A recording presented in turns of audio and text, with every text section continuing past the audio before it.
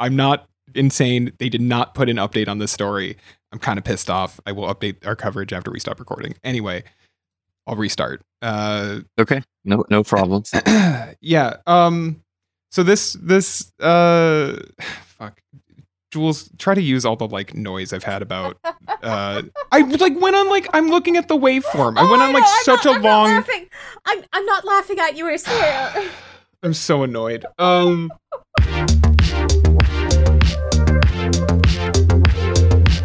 Hello and welcome to the Android Police Podcast. My name is Daniel Bader. This week on the show, Stadia is no more. And we are mourning our old friend that we lost too soon, that we ignored, that we made fun of. True. That we occasionally hated on. And now we regret doing all of these things because they're gone. We're going to talk a little bit about the Galaxy S23, because that's coming very, very soon. And then some smart home stuff. This was an interesting week. Apple announced a new HomePod. And Apple also is rumored to be taking on the upcoming Pixel tablet with a dockable tablet, smart home, smart display thing. That's kind of a cool rumor, so I'm going to get into it. As always, Ara Wagner, Will Saddleberg, what's going on? Well, I'm having very, very traumatic high school flashbacks after that way that you introduced the Stadia thing. Oh, God. I feel that. I'm sorry. That was coming from the depths of my own social life. Yeah, I was going to say, like, the friend that we trauma. ignored and we made fun of, and I'm like, I'm just, no. But I'm sleep deprived. I want to dive back under the fresh sheets that I slept under last night and then just sleep until I have to go pick my parents up from the airport tonight. Fair. Although, I actually will. I'll let you say hello, and then I'll go into my little aside. Yeah, I have no regrets about bullying Stadia. In fact, I'll do it again on this show. Fair. Okay. Good. At least we know who the bad guy is. It's me. We do. So, fun fact, I'm in Miami, which is why my audio isn't as good as it usually is. I'm here on a work trip. Miami is beautiful. It's also incredibly warm, which is just amazing. The fact that you can get 85 degrees on January 19th just makes me happy. And the fact that that is not the warmest temperature we have had so far this month. It is. It's just interesting, right? Like, I knew objectively that it would be warmer, but in Toronto, Will, you know this, it's like winter comes and it stays, and then you forget about the warmth, right? You just get used to it being terrible and miserable all the time. To the point where like a 50-degree sunny day that always rolls around, you get like a string of those in February, and it feels like you're like, I'm wearing shorts today. Like I'm going out there and I'm gonna like sunbathe. There's always that one asshole who's wearing shorts in the winter, and you're just like, what are you doing? Who are you? Like, what are you trying to prove? Whereas we are the opposite, and it'll be in the 50s, and we will have a jacket and potentially a scarf. Couldn't be me. So I'm staying in the like financial district on Brickell. It's very nice. It's very beautiful. A lot of very beautiful people too. And yeah, this is a really interesting city. I've been here once when I was a kid. We flew to Miami first for a couple of days and then to Disney World when I was 10. So I don't remember any of it, but actually former AC alum as well, Al Sacco, I guess we can call him an AC alum. Him and I are here, and we walked like, I don't know, 5 miles along the water yesterday. And it was just like so lovely. So lovely. I'm definitely interested in, when you talk to people in Miami, they're like, oh, no, I have my second property down here. Oh, yeah. And I'm like, I want to be that kind of guy. I want to be the guy who's like, oh, no, my second condo. Yeah. I mean, you know how many Canadians have property down here, right? Like, same with Buffalo. I see Ontario license plates like every other day. Yeah, I mean, where you are, I don't know if Miami is like the sunbird capital of Florida. I think it's more where my aunt and uncle live in like Delray Beach area, which is an hour and a half away. But anyway, this is not interesting radio. But suffice it to say, I want to make this podcast short and sweet so that I can go walk outside again. So let's mourn Stadia as quickly as humanly possible. Stadia shut down yesterday. I know a lot of people are sad about this. I don't want to minimize it. I also want to say, we were talking about this before. This is the way to shut down a service, right? You give people ample time to prepare. You give them their money back. You do right by them in terms of their saves, in terms of their existing equipment. You make them feel as good as possible about it. So this week we got a converter for the Stadia controller to turn it into just a generic Bluetooth controller. Really, really easy tool. You plug it in, you put it into bridge mode, and you run a tool, and it just converts it permanently into a Bluetooth controller. Weirdly, Will, it's only available until the end of the year. We were like, what's going on there? But, it's the right thing to do.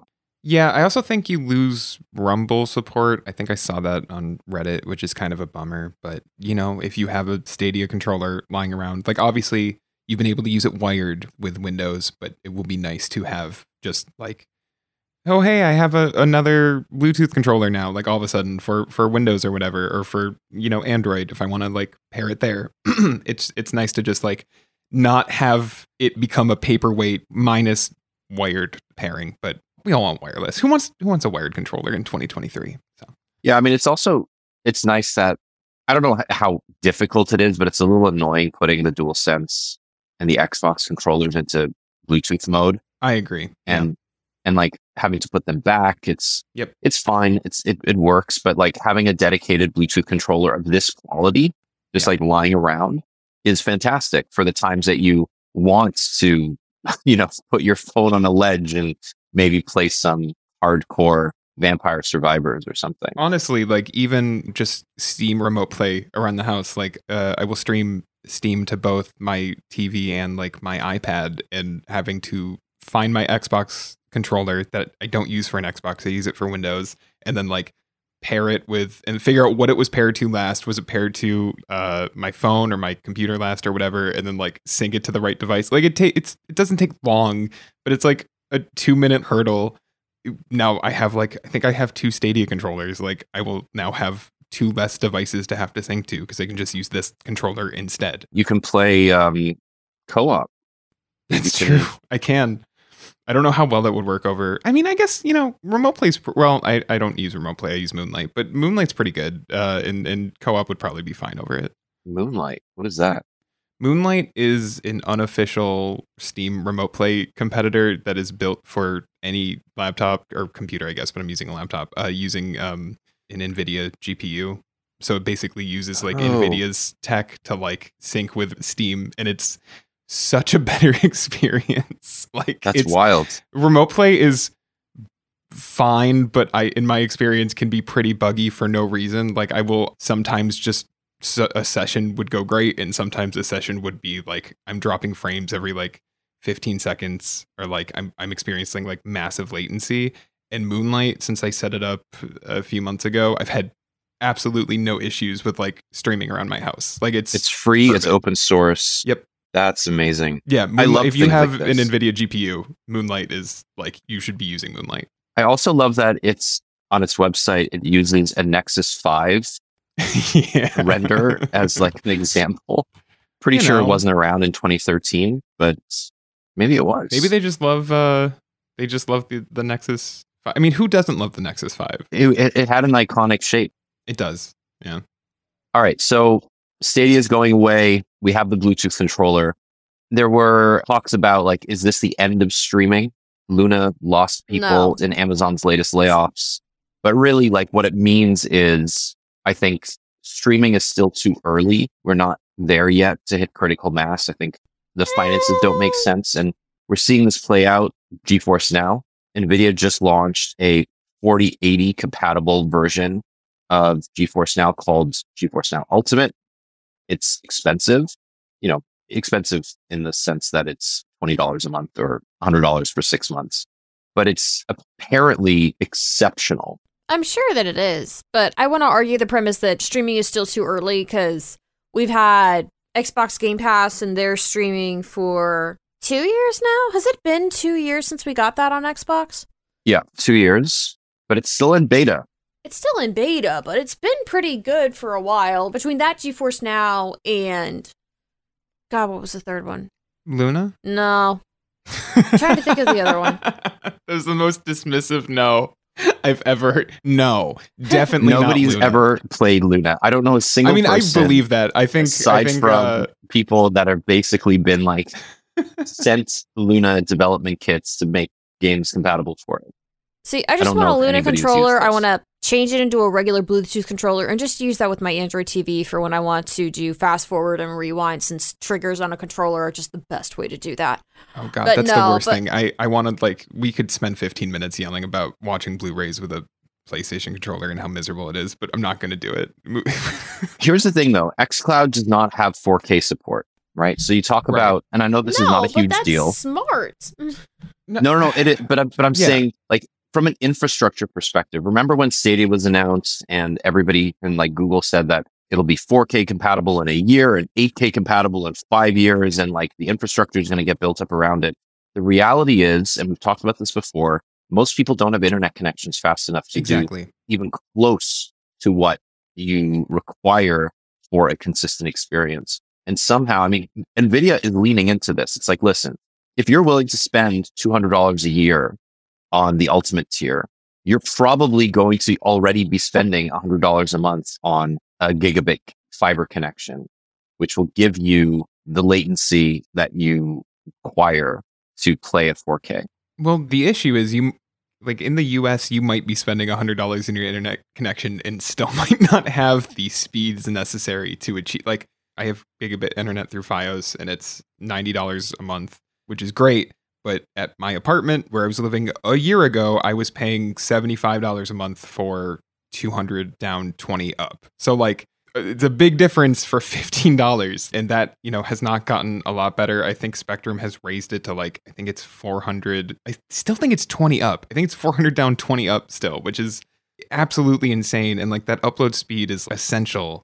I think that's like the issue when Ara, to your point, like, yeah, these services have been around for a long time, relatively speaking, but it's not in a place where it can be anything more than like a supplementary service. Like, yes, like Stadia had some diehard fans who were like, I'm all in on this platform, despite the fact the game library never really hit what you would see on an Xbox or a PlayStation 5. But for most people, I think something like GeForce Now is the best you're going to find, because it's like, I have my big custom built PC that I upgrade every few years or whatever, but like, maybe instead of trying to like track down a 4080, I'll just buy this and I'll either like stream right on my computer, or I can stream on my TV or my phone. And like, if it's a little buggy, I'll just go play in my office and like on the actual PC or whatever. Like, I think having it as like a middle ground is like where cloud gaming is right now and will be for the foreseeable future until internet improves in the US and beyond. I think the ability to scale up and down the way that you describe it, right? Like if you are at home on a PC with a wired connection, you're getting the latency that you need to hit those speeds. Like you can play at 120 frames per second, 4K, all the settings turned to max. But then if you're traveling and you're on a 5G connection or you're on a slower Wi-Fi connection, you can still load it up and get decent 720p performance with the same games and not worry that it's going to be super shitty. NVIDIA has proven that, I think, fairly well. So is Microsoft, to its credit. But the max on Xbox cloud gaming just isn't there yet. And I think they're still in the process, if I'm not mistaken. No, they upgraded the Xbox One X to Xbox Series S, Right. which isn't a massive upgrade as the backhaul.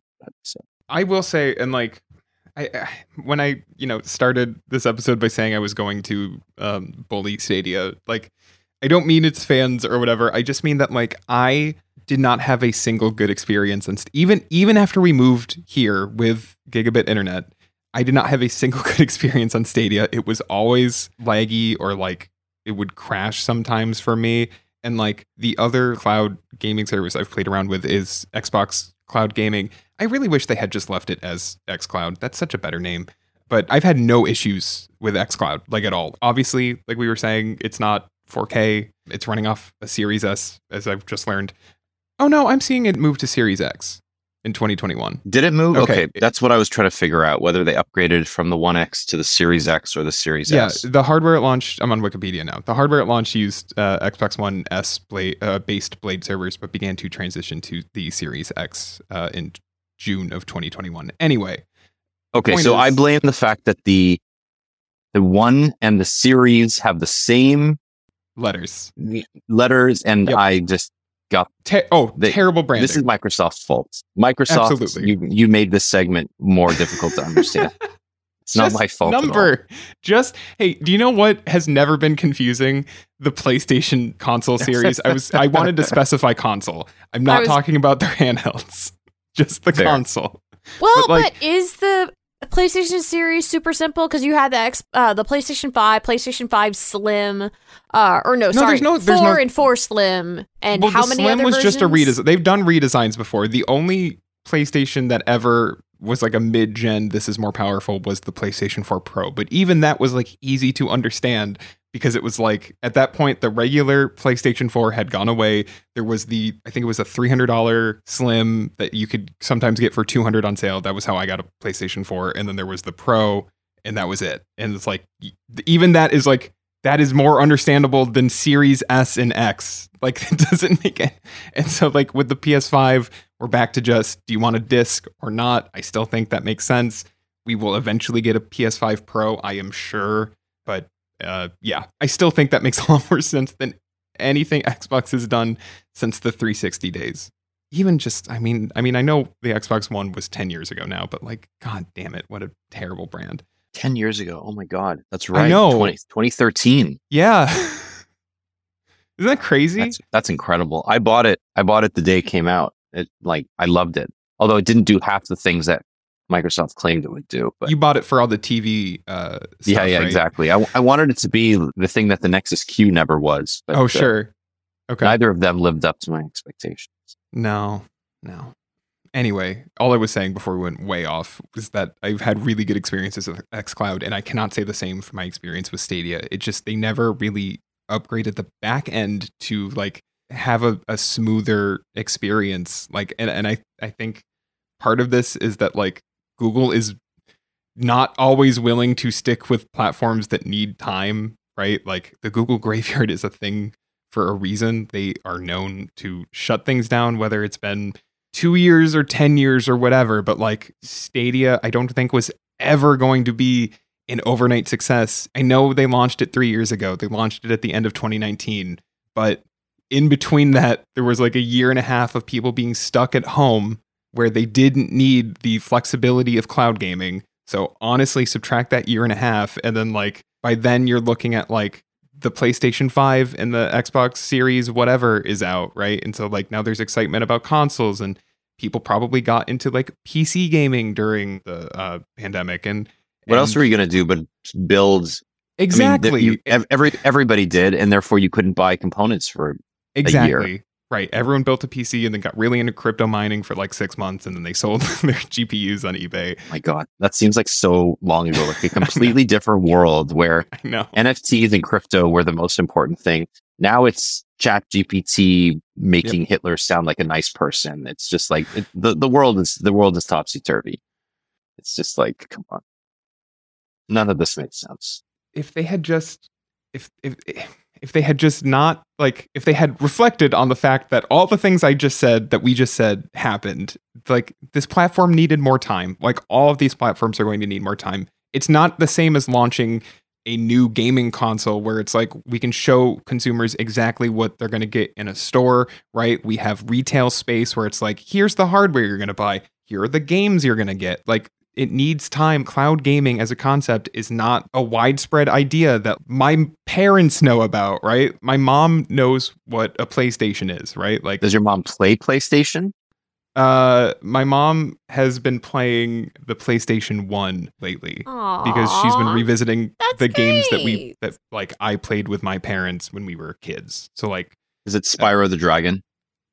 I played Spyro 2. That was not a game I shared with my parents. Yes. It was Spyro 2 was one of the first games I had, but it was the Tarzan game on the PlayStation 1, and I'm missing one more. Toy Story 2, which is actually like a weirdly good 3D platformer. I remember that. I played the Toy Story 2 game. It was quite good. Honestly, the Tarzan game's not bad either. That is a 2D like platformer. It's not terrible. Was that like based on the Disney Tarzan movie or? Yes. Okay. Yes. I mean, it's actually kind of weird because Disney either does a game really, really well or so bad it's memorable. I think both of those are pretty. those decent. are the only two things. Yeah. Not the ET game that got buried in the desert, right? No. Well, that's not Disney. That's Universal. That's true. That's fine. Yeah. But my parents know that I have a PS5, for example, right? Like they know the concept. I remember like when I was 11, the PS3 had just came out. I remember my parents coming home and like being like, my dad being like, yeah, I saw the PS3 at like Walmart. That thing, because it was like they were Christmas shopping, and he was like, that thing's really impressive. And then I saw the price, and I was like, never mind. I'm not buying that for us. $600 at launch. Yeah, it was stupid. But yeah, so like I can't imagine either of my parents ever heard about Stadia. That brand awareness did not exist. And to succeed in gaming, you kind of have to be there. And like you have to like be reaching out beyond core gamers, because core gamers honestly aren't going to be. Core gamers weren't the ones that were going to make Stadia a thing. Exactly. But my biggest thing for Stadia is that you keep saying it needed more time, it needed more marketing.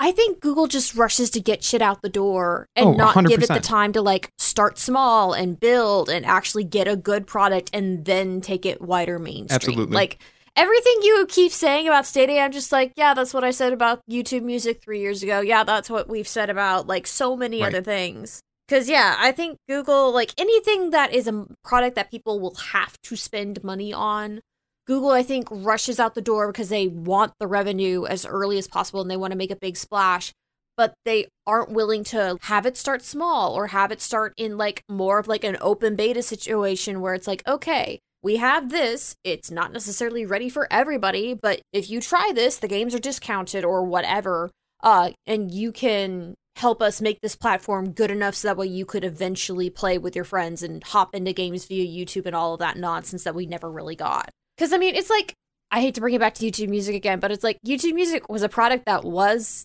not really ready, but it got rushed into being Google's only music platform because some dumbass executive could not keep his mouth shut and said, oh yeah, this is replacing Google Play Music. And said that at launch when it needed like another 2 years to get to the point that it needed to be at.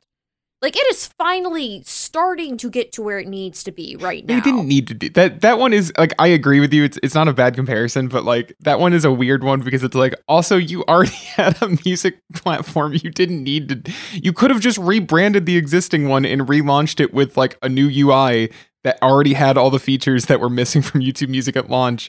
But, like, because they wanted to move teams or whatever, like, we had to redo everything. Well, yeah, because they wanted to capitalize on the YouTube branding. But more importantly, it's like, there was already YouTube integration in Google Play Music. Like, even from the inception, from the first day, if you had a song, you could click on it and go to the YouTube Music video if you wanted. Like, that was the day one feature. And I'm like, okay, if this was your big integration for YouTube, what the hell, guys? Well, they milked that for all it was worth. So yeah, and it still didn't do much. Anyway, I think we should center our minds. Yeah, do some shavasana. I'm trying to bring out my inner Miami. I was gonna say, dude, you need to get out of that city and pronto. Come escape. Yeah, Come I'm going. See me. Oh yeah, because the hotbed of culture of Orlando, Florida.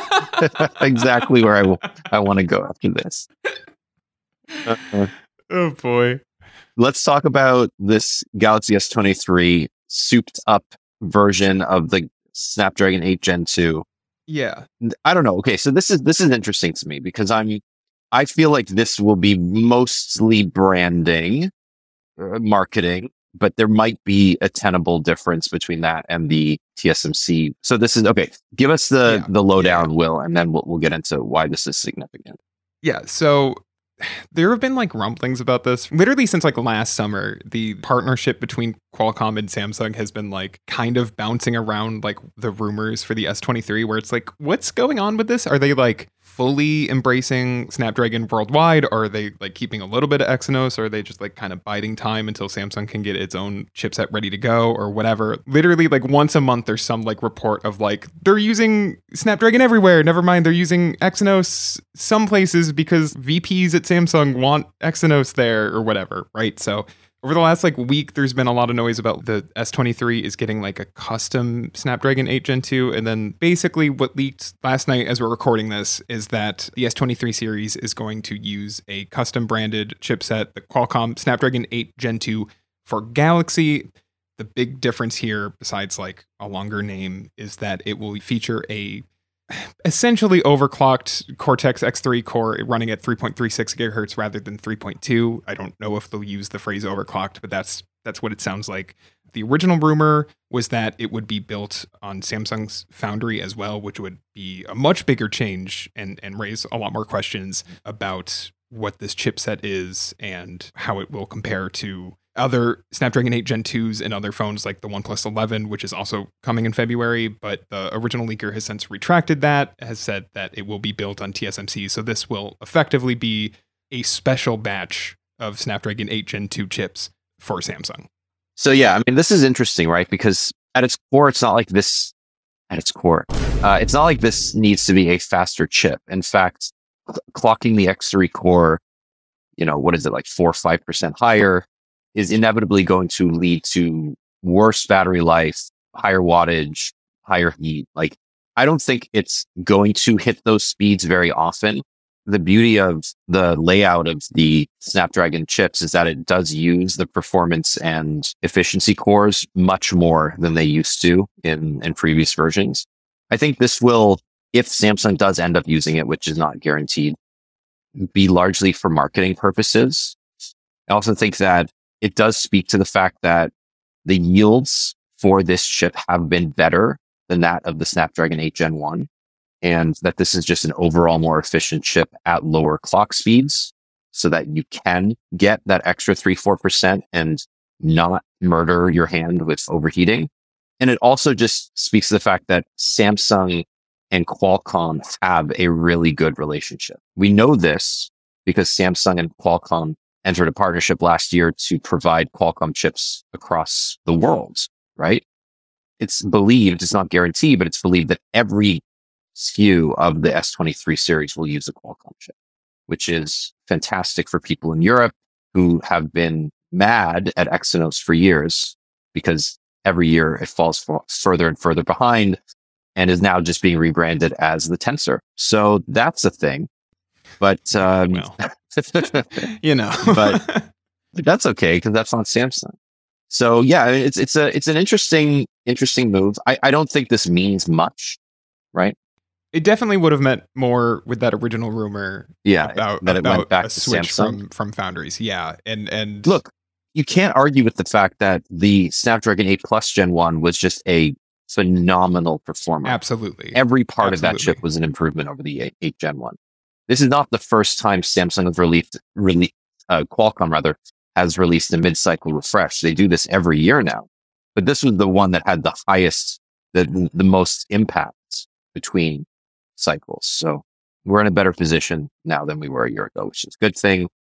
The other part of this, which is kind of interesting, is aside from the chip change and on the Ultra, the 200 megapixel camera, there really does not seem like anything different about these phones based on rumors. Like nothing. The base level storage on the S23 Plus and S23 Ultra are going up to 256 gigabytes, according to a Verizon leak. Aside from that, same camera specs in the lower models, same size, same everything. It's just like, this is not an exciting release. Although the Verizon leak did confirm that the pricing will at least stay the same, which is great in this economy. Models? Yeah, for all three models. $799, $999, and $1199. Which is funny because we went through the same cycle last year with the S22 where it was rumored for months that they would all get like $100 bumps, and then like 2 weeks before launch, some carrier leak happened and we found out that they would keep 8,000 or 800, 1,000, and 1,200. It's just funny that this has happened for like the second year in a row. Yeah. I mean, those aren't cheap phones, to be clear. Like that's No. like those are these are expensive devices, but like it is good that they are not going up again. Well, I would ask for that though, considering the base S23 is still going to be stuck at 128 gigahertz or gigabit for the base tier. Is it still a $60 difference for upgrading the memory, or is it $150? Because I've seen $150 for the difference in memory for a couple of the leaks on the S23, not just on the Plus and the Ultra. If you're going from 256 to 512, $150 makes sense. On the S23, going from 128 to 256, $150 seems a bit steep. $150 seems steep to go from one storage tier to the other anyway. Like, period. Yeah. It doesn't matter what phone you are. It doesn't matter how much storage you're going up from. Like, it's not that expensive anymore. No. So we had this discussion last week. That's why people are still holding on to their like Note 10s, because they're not willing to spend more to upgrade their storage. I gotta find it. I got a tweet from someone who was listening in who said when they had their Note 20 Ultra, they had a terabyte micro SD card that was almost full because they had their entire collection of digital comics and mixtapes that were not on streaming platforms, and they have since had to put all of their trust into cloud storage. Okay, I will admit, a terabyte of comics is definitely my doomsday prep scenario. That's a lot of comics. That is a lot of comics. Granted, I don't know what quality they are, because if they are like 4K or whatever, like, but they're all digital images, so that can get really big really quickly. But also, damn. But yeah, there were leaked spec sheets yesterday, and some of them had micro SD on them, and I forget who it was that commented on it, but my immediate thought was just keep your expectations locked in the basement. I do not ever think we're going to see micro SD again. Yeah, there was like a French leak that had like micro SD noted under the storage tiers, and I would hazard a guess that is a mistake on whatever French carrier had leaked those specs. I would not listen to that. I mean, Samsung giving back, I could see Samsung maybe putting it back in just the Ultra because it's already an expensive phone. It's already complicated enough. And those are the people that Samsung wants to convert. They want to get the Note users, and the Note users expect to depend on a micro SD slot. But I really can't see Samsung going back, considering it leads to a less stable performance. And by the time that this episode gets published, there should be an editorial from me about how Samsung should give Note people what they want and give the micro SD card slot back. So read that on the site. It'll be there. Just make the S Pen like 1 millimeter shorter. Yeah, I mean, they've like the Note had a micro SD card slot for basically its entire life, right? Like they know how to do this. I have no doubts that it's not an issue of space. I mean, it's probably a little bit an issue of space, but it's mostly just them wanting to be like, well, let's not. I mean, we can very easily ditch the SD card slot for space. It's an issue of speed. If you bought the most expensive, the fastest micro SD card you could find, and Samsung supports some of the fastest memory cards out there, no matter what you bought, it would still be slower than your internal memory. And when you're pimping like a $1,200 phone with all of the RAM and all of the storage and everything, having it held up because you put your app data on a micro SD card because your phone filled up between all of the apps and games and movies that you've downloaded. I don't see Samsung wanting to take the hit of, oh, hey, my phone broke, and no, it just turned out that my micro SD card corrupted and I lost all my game data. No, you're right. It's true. Hard to say more about that. It is what it is. Let's move on. Okay, so this is interesting. Apple could be putting together a Pixel tablet competitor. And as we know, the Pixel tablet will not just be a tablet. It will be a smart display with a dock that will turn into what it amounts to a Nest Home Max when it is docked. I feel like this makes sense, but why don't we get into it? So what is this product? I mean, this sounds like Apple ever wanting to encroach into more and more areas of your home is thinking about where it can start competing. Like, even just getting away from the Pixel tablet thing. Like, Amazon made a version of the Fire HD that turned into a Echo Show when you put it in its wireless dock. Samsung made a tablet that slots into a dock and turns into a smart display. Like, this is not a new concept. Apple deciding to get in on it is almost logical, considering they basically don't have any Apple smart home products besides the HomePod Mini and the new HomePod. This is the logical extension for them because they currently do not have any smart displays, period. I don't know how necessarily useful it's going to be, apart from the fact that it makes the most sense for Apple considering that they rule tablets. Like, oh, I'm going to buy an iPad and it's going to have like kick-ass speakers and a kick-ass display already, and it's going to have all the apps that I love. And then I'm going to stick it in this wireless dock and it's going to connect to an even better speaker and turn into a smart display when I don't need it. Just seems like a no-brainer for them. Let's double back on the rumor quickly because it's a little different than what the Nest tablet, or Jesus Christ, the Pixel tablet is going to be. This is from Mark Gurman. I don't know if he said that is Not yet. certainly some credit. Certainly Rare, yeah. right? It's not clear if it would have a fully like integrated base with a speaker, although that would be, I'm sure Apple would love to sell you a $300 speaker for its tablet. It could be mounted on walls using like magnets, which is actually makes me think more of like a thermostat than a TV or like a smart display, but whatever, like who knows? It could be like a control panel for your house basically. But like the idea of it then turning at night when you're watching whatever on Netflix, turning from the place where you control all of your lights and smart plugs and whatever into a low-end iPad is pretty smart because people like the low-end iPad typically. Like it has a lot of fans. So like that $329 price has been, I think, a thorn in the side of any manufacturer of Android tablets because like it's so hard to beat.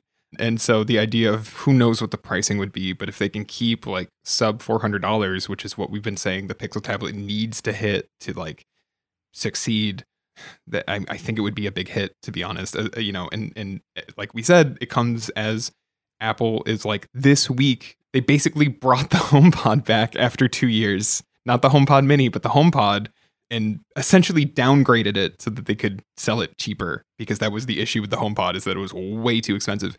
And this one is still expensive, but $299 is not cheap. I mean, no, we'll talk about it in a second, but like this is a very strange strategy from Apple, especially for Apple. Yeah, it just doesn't make a ton of sense. I like what you mentioned about like a thermostat. I think what's really interesting is the thermostat as a centralized hub for your home is a really good idea, right? The idea that your thermostat is normally in a very public exposed place. It's usually mounted on a wall that is accessible, like right as you come downstairs or right as you come into your house. It's the hearth of your smart home, so to speak. And I think what's interesting is if this were to act in that way, I mean, obviously it wouldn't directly connect to your thermostat. So it wouldn't replace your Nest thermostat or your Ecobee or whatever. And I highly doubt Apple is going to make a thermostat. But if it is able to mount somewhere, and this rumor said that it uses magnetic fasteners. So, Apple's going to create basically 3M, double-sided 3M mounting tape and call it something fancy. Magic tape. Yeah, there'll be pogo pins for sure. Yeah, but it's just fascinating, right? Like the slow encroachment of smart home as furniture, not as like explicit pieces of tech. I'm looking at things like Lenovo's Smart Frame or the Echo Show 15, right? Which is more of a showcase for like art, or even like the most well-known one, which would be the Samsung Frame TV. Not smart home really, but like when it's disabled, it's a piece of art. I like that. I think if you are designing a home today, you have to take these things into consideration. And so many pre-builds have these massive touchscreen, like bespoke touchscreen control panels that are connected using these proprietary systems. I forget some of the companies' names, but like if you're a builder or you've recently built a house, like you know what I'm talking about. And they're just consolidators, right? They don't own their own tech beyond just working with all of the APIs and trying to make it really easy for you to open your expensive shutters and check your expensive cameras and turn on your expensive speakers and whatever. But I see Apple trying to do that with HomeKit because of Matter. And we haven't spoken about Matter yet, but like this idea that Apple could create something that is essentially a replacement for these expensive pre-build interfaces. Well, Matter makes Matter to ensure you don't have. Before Matter, you had to have kick-ass hardware and good software, and now you only need to have the kick-ass hardware and a good API. So it now becomes less of a matter of the brand of the smart home product you're buying and more of the system that you choose to integrate it with. And when it comes to it just works, which is something that you absolutely, definitely, positively, 100% need when it comes to anything smart home related, Apple has that in spades. And Apple is going to make use of that cachet of simplicity in order to try and take home the smart home now that it has matured and Matter has helped it reach the point where it needs to be in order for Apple to make everything work without having to go to each and every accessory maker individually. Yeah. So it's the right time. And I think Apple so publicly embracing Matter as a solution to all of its problems. I mean, the new HomePod, for instance, supports Matter. this feels like an obvious one, whereas like the AR headset does not Yeah. necessarily feel like an obvious one for them. That this is a solution that has a problem, and the AR glasses, and this is for every company making AR glasses, is a solution and looking for a problem, I would say. Agreed. Okay, so let's talk about the HomePod a little bit. It got updated. It's what, $100 cheaper? Yeah, I think the old one was $399. It has fewer tweeters, fewer microphones. Still going to sound amazing. Obviously, it looks very similar. It's got a larger screen on the top, which okay, I guess. It's all the colors. It's a Matter Hub. Yeah, and like that's it. It doesn't work with the first gen. So if you have a HomePod, if you're like one of the 10 people that bought original HomePod, you can't use it as a stereo pair, which sucks. But I don't think that's surprising. I would give Apple more shit for this if I thought people bought HomePods, to be honest with you. Like I think there's a reason that they discontinued that and launched the Mini. Like no one was buying this thing. I am sure there are people insert the there are dozens of us gif, but like I really do think there are dozens of them. Like it is what it is, you know, when it comes to backwards compatibility. It's got an S7 chip inside of it, which, you know, comes straight out of a couple generations ago of Apple Watch. It's got Siri, which sucks. Hell yeah. It has built-in Love Apple Siri. Music. So you still can't make Spotify your default music player. Like, come on. That's one thing people wanted out of this thing. Like, you're going to spend $300 on a speaker that you have to go into the Spotify app. Can you not just say Play X on Spotify? on Spotify? No, I don't think so. I think that was the whole point in the first one. And that's stupid. That you- Because you can do that with Maybe you can. Siri Maybe normally. you I was can. gonna say you have to be able to do that. You probably like nobody can. would have bought the Mini for all this time. Well, if I don't that know wasn't anyone who bought a thing. Mini either. Who knows? I'm sure it's sold. I'm sure people I was bought gonna it. say we're in the wrong end of that pool. Yeah. Yeah.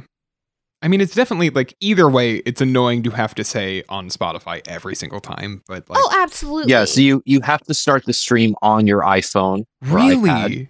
Ew. and then AirPlay it over to the HomePod. That's Oh, so it's not even a the Spotify worst. Connect destination the way regular like even before Google and Spotify made up over Chromecast, every Chromecast device appeared as a Spotify Connect speaker destination.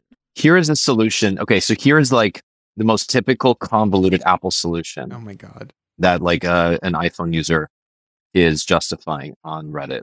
I'm so excited. On your iPhone or iPad, you can use the Shortcuts app to set up a shortcut that automatically starts playing a playlist in Spotify and then immediately AirPlays it to your HomePod.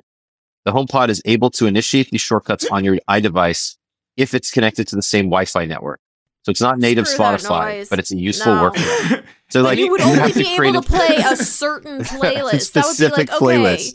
that would be an OKG start my super mix instead of just being able to turn to my speaker and say OKG play some music.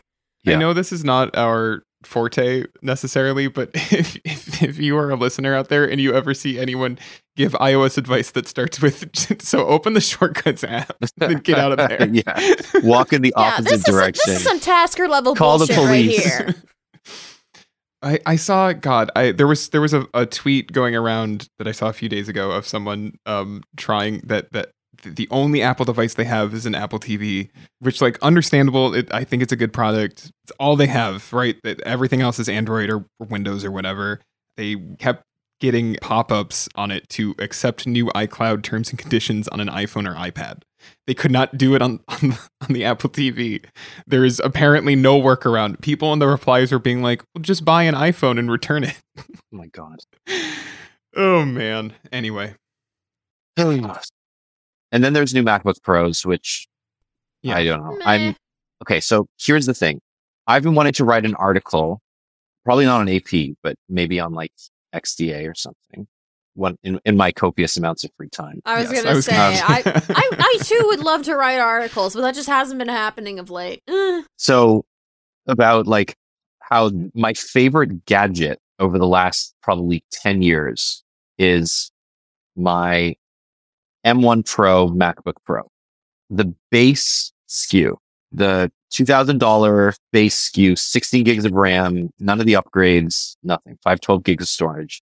This thing is the best computer I've ever owned in my life. Battery life for literal days. I spent 3 days in conferences this week, Monday through Wednesday. I did not charge it until 4 p.m. yesterday, Wednesday. And I used it basically all day. It is insane. It performs well. I would like 32 gigs of RAM. Do not need it. It's the perfect computer for me. It has everything I need. And it's interesting that like we talk about putting the micro SD slot back in the Note, right?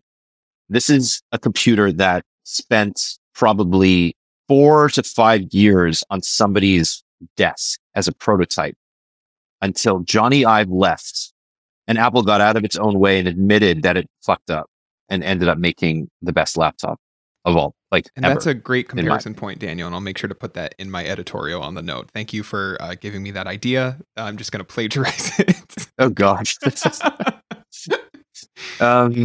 You're opening yourself up to emails in that case. But anyway, I just want to say like the M2 Pro and M2 Max based MacBook Pros got announced this week.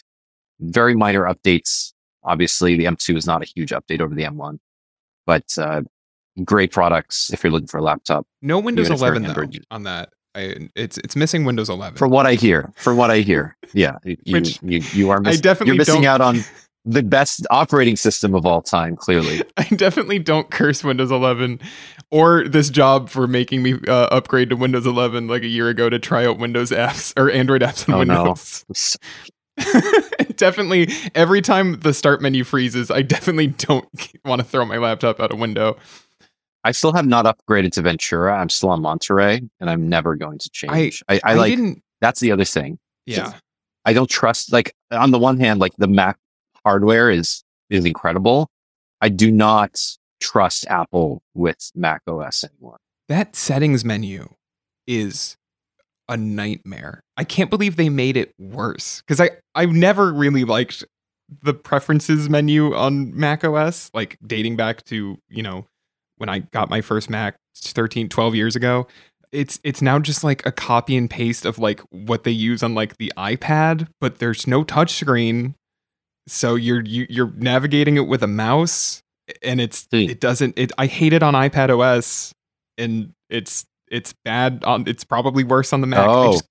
Oh yeah. I didn't know this happened. I just found this out like 3 weeks ago because I've not really kept up with Mac OS because I haven't been a Mac user for half a decade. And yeah, like I cannot believe how bad it is. Apparently you can't resize the window. No. Oh, Apple. But there's no touchscreen. At least it would make sense if there was a touchscreen. That's all. Okay. This is the last one. If you're still with us, we'll lighten the mood a little bit. So yesterday we see this on our Twitter feed, literally.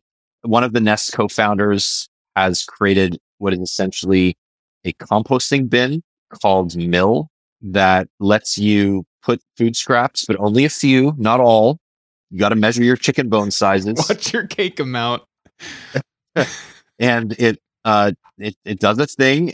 It composts the food a little bit overnight, de-stinks the food, and then lets you pay to ship that compost to them, who will then compost it further and share that nice new compost with farms.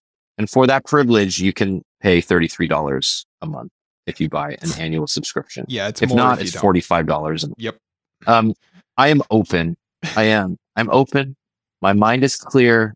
I've done my yoga this morning. I don't understand this product. I just don't. Well, I don't understand thinking that you need a centralized, like, brand name thing to do this. Like, if you want to compost and have it go towards a good cause, I guarantee you there is a program somewhere in your community that is either a community composting thing that the end product is then doled out to, like, either community farms or local, like, gardens and whatnot. Or you can find farming co-ops and whatnot that you can buy into that have programs for this where you can, like, contribute to the composting in order to help have the fertilizer and the nutrients to grow better food. I found a program in Buffalo thanks to this because Daniel was talking about how the U.S. doesn't have compost. This is it. This is which you're right. Which you're right. But I was just this like, is a failure of government. Yes. This product should not exist. Look, what I'm saying, I am actually for the idea of a product like this. right. But it should not be a private startup, a privately funded startup, a venture-backed startup providing this service. $33. You should not have to pay a company hundreds of dollars a year to pick up your compost, your green bin. Like this is a failure of government at every level, that U.S. cities do not have compost pickup. Like where I live, It depends on your county, and the fact that this has to be a county thing is. Ugh. And to be clear, like I didn't. This was made in California, where I would imagine the infrastructure is better than in a lot of other cities in the U.S. around waste pickup and like composting, at least in parts of California. I didn't even find it's not like I found a county program. Maybe it exists in Erie County. I don't know. But I found like a private group who is composting. Like I found like a Facebook page. So you don't have weekly compost in Buffalo? If there is, no one has ever told me about it. So wild to me. Like I'm as skeptical of recycling efficacy as everybody, right? Like we know recycling doesn't work as it was once hoped to, right? Promise. But composting works. Right. I'm not not against composting just because I think this is a dumb product. Yeah. No, but that's what I mean is that we know it works. There are countless examples of cities and counties that have programs like this. And I know this is filling a gap. So I don't want to shit on Mill as a product, because I think it does fill a gap, and that for wealthy people that can afford this to want to actively give back. But it's like guilting people for still driving cars because we ourselves are contributing to greenhouse emissions. Right. It's like, okay, fair, but maybe talk to your industry pals and get them to stop spewing out methane at enormous levels, right? Maybe rein in the over farming problem as it is today to try to cut down on methane output. That part gets me. And as altruistic as Matt Rogers and Harry Tenenbaum are being here, well, I just find this product to be in poor taste, literally. I mean, altruistic, but this thing has to make a profit. That's the problem. Yes, that's the problem. No, but that's I don't know if this is for-profit business. And also, I just want to say this thing looks so much like the garbage can that I just bought for the kitchen that I would definitely throw non-compostable. Is that a verb? I don't know. Things into this thing without thinking about it. I would definitely use the wrong garbage can sometimes.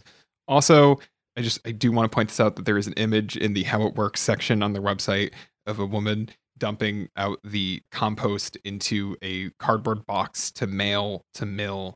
And I just want to say that there's a 0% chance I don't make an absolute mess of my kitchen trying to dump this stuff into a cardboard box. I don't care if it has a plastic liner. I do not care. I will make a mess. No. You would just need to dump the stuff into a container in your kitchen with the plastic liner. Just lift the plastic liner out and stick it into a bag. Pouring anything it's too much. It's just not.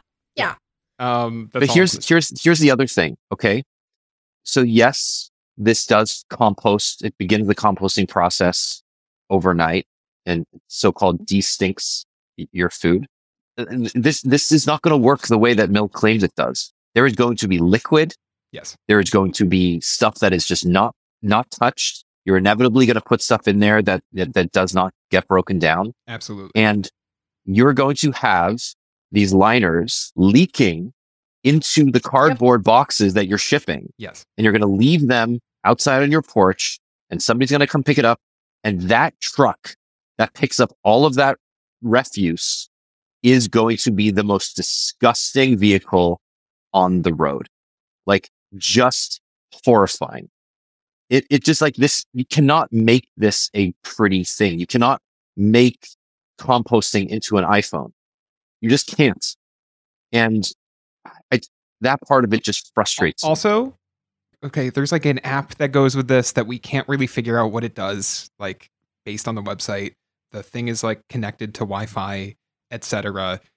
I don't want to be a bummer, but like I do think there is a pretty good chance that Mill is not around in a couple years. Like, what do I do with this thing?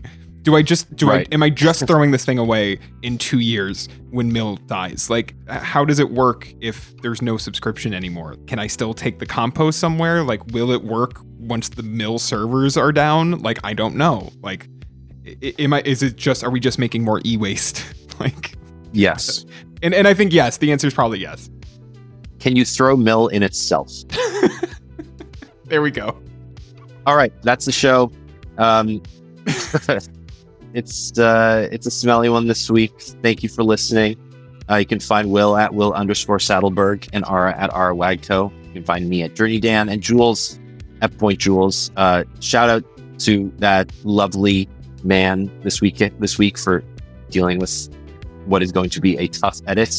Yeah, sorry. Thank Jules. you. Yeah. Thank you. We love you, Jules. You can find all of us at Android Police, and stay tuned. Over the next couple of weeks, we'll have all of the Galaxy S23 coverage, boring and otherwise. I'm sure there will be some interesting parts to it. Until then, I hope you have a warm, lovely day. We'll talk to you soon. Bye-bye. Bye. Bye.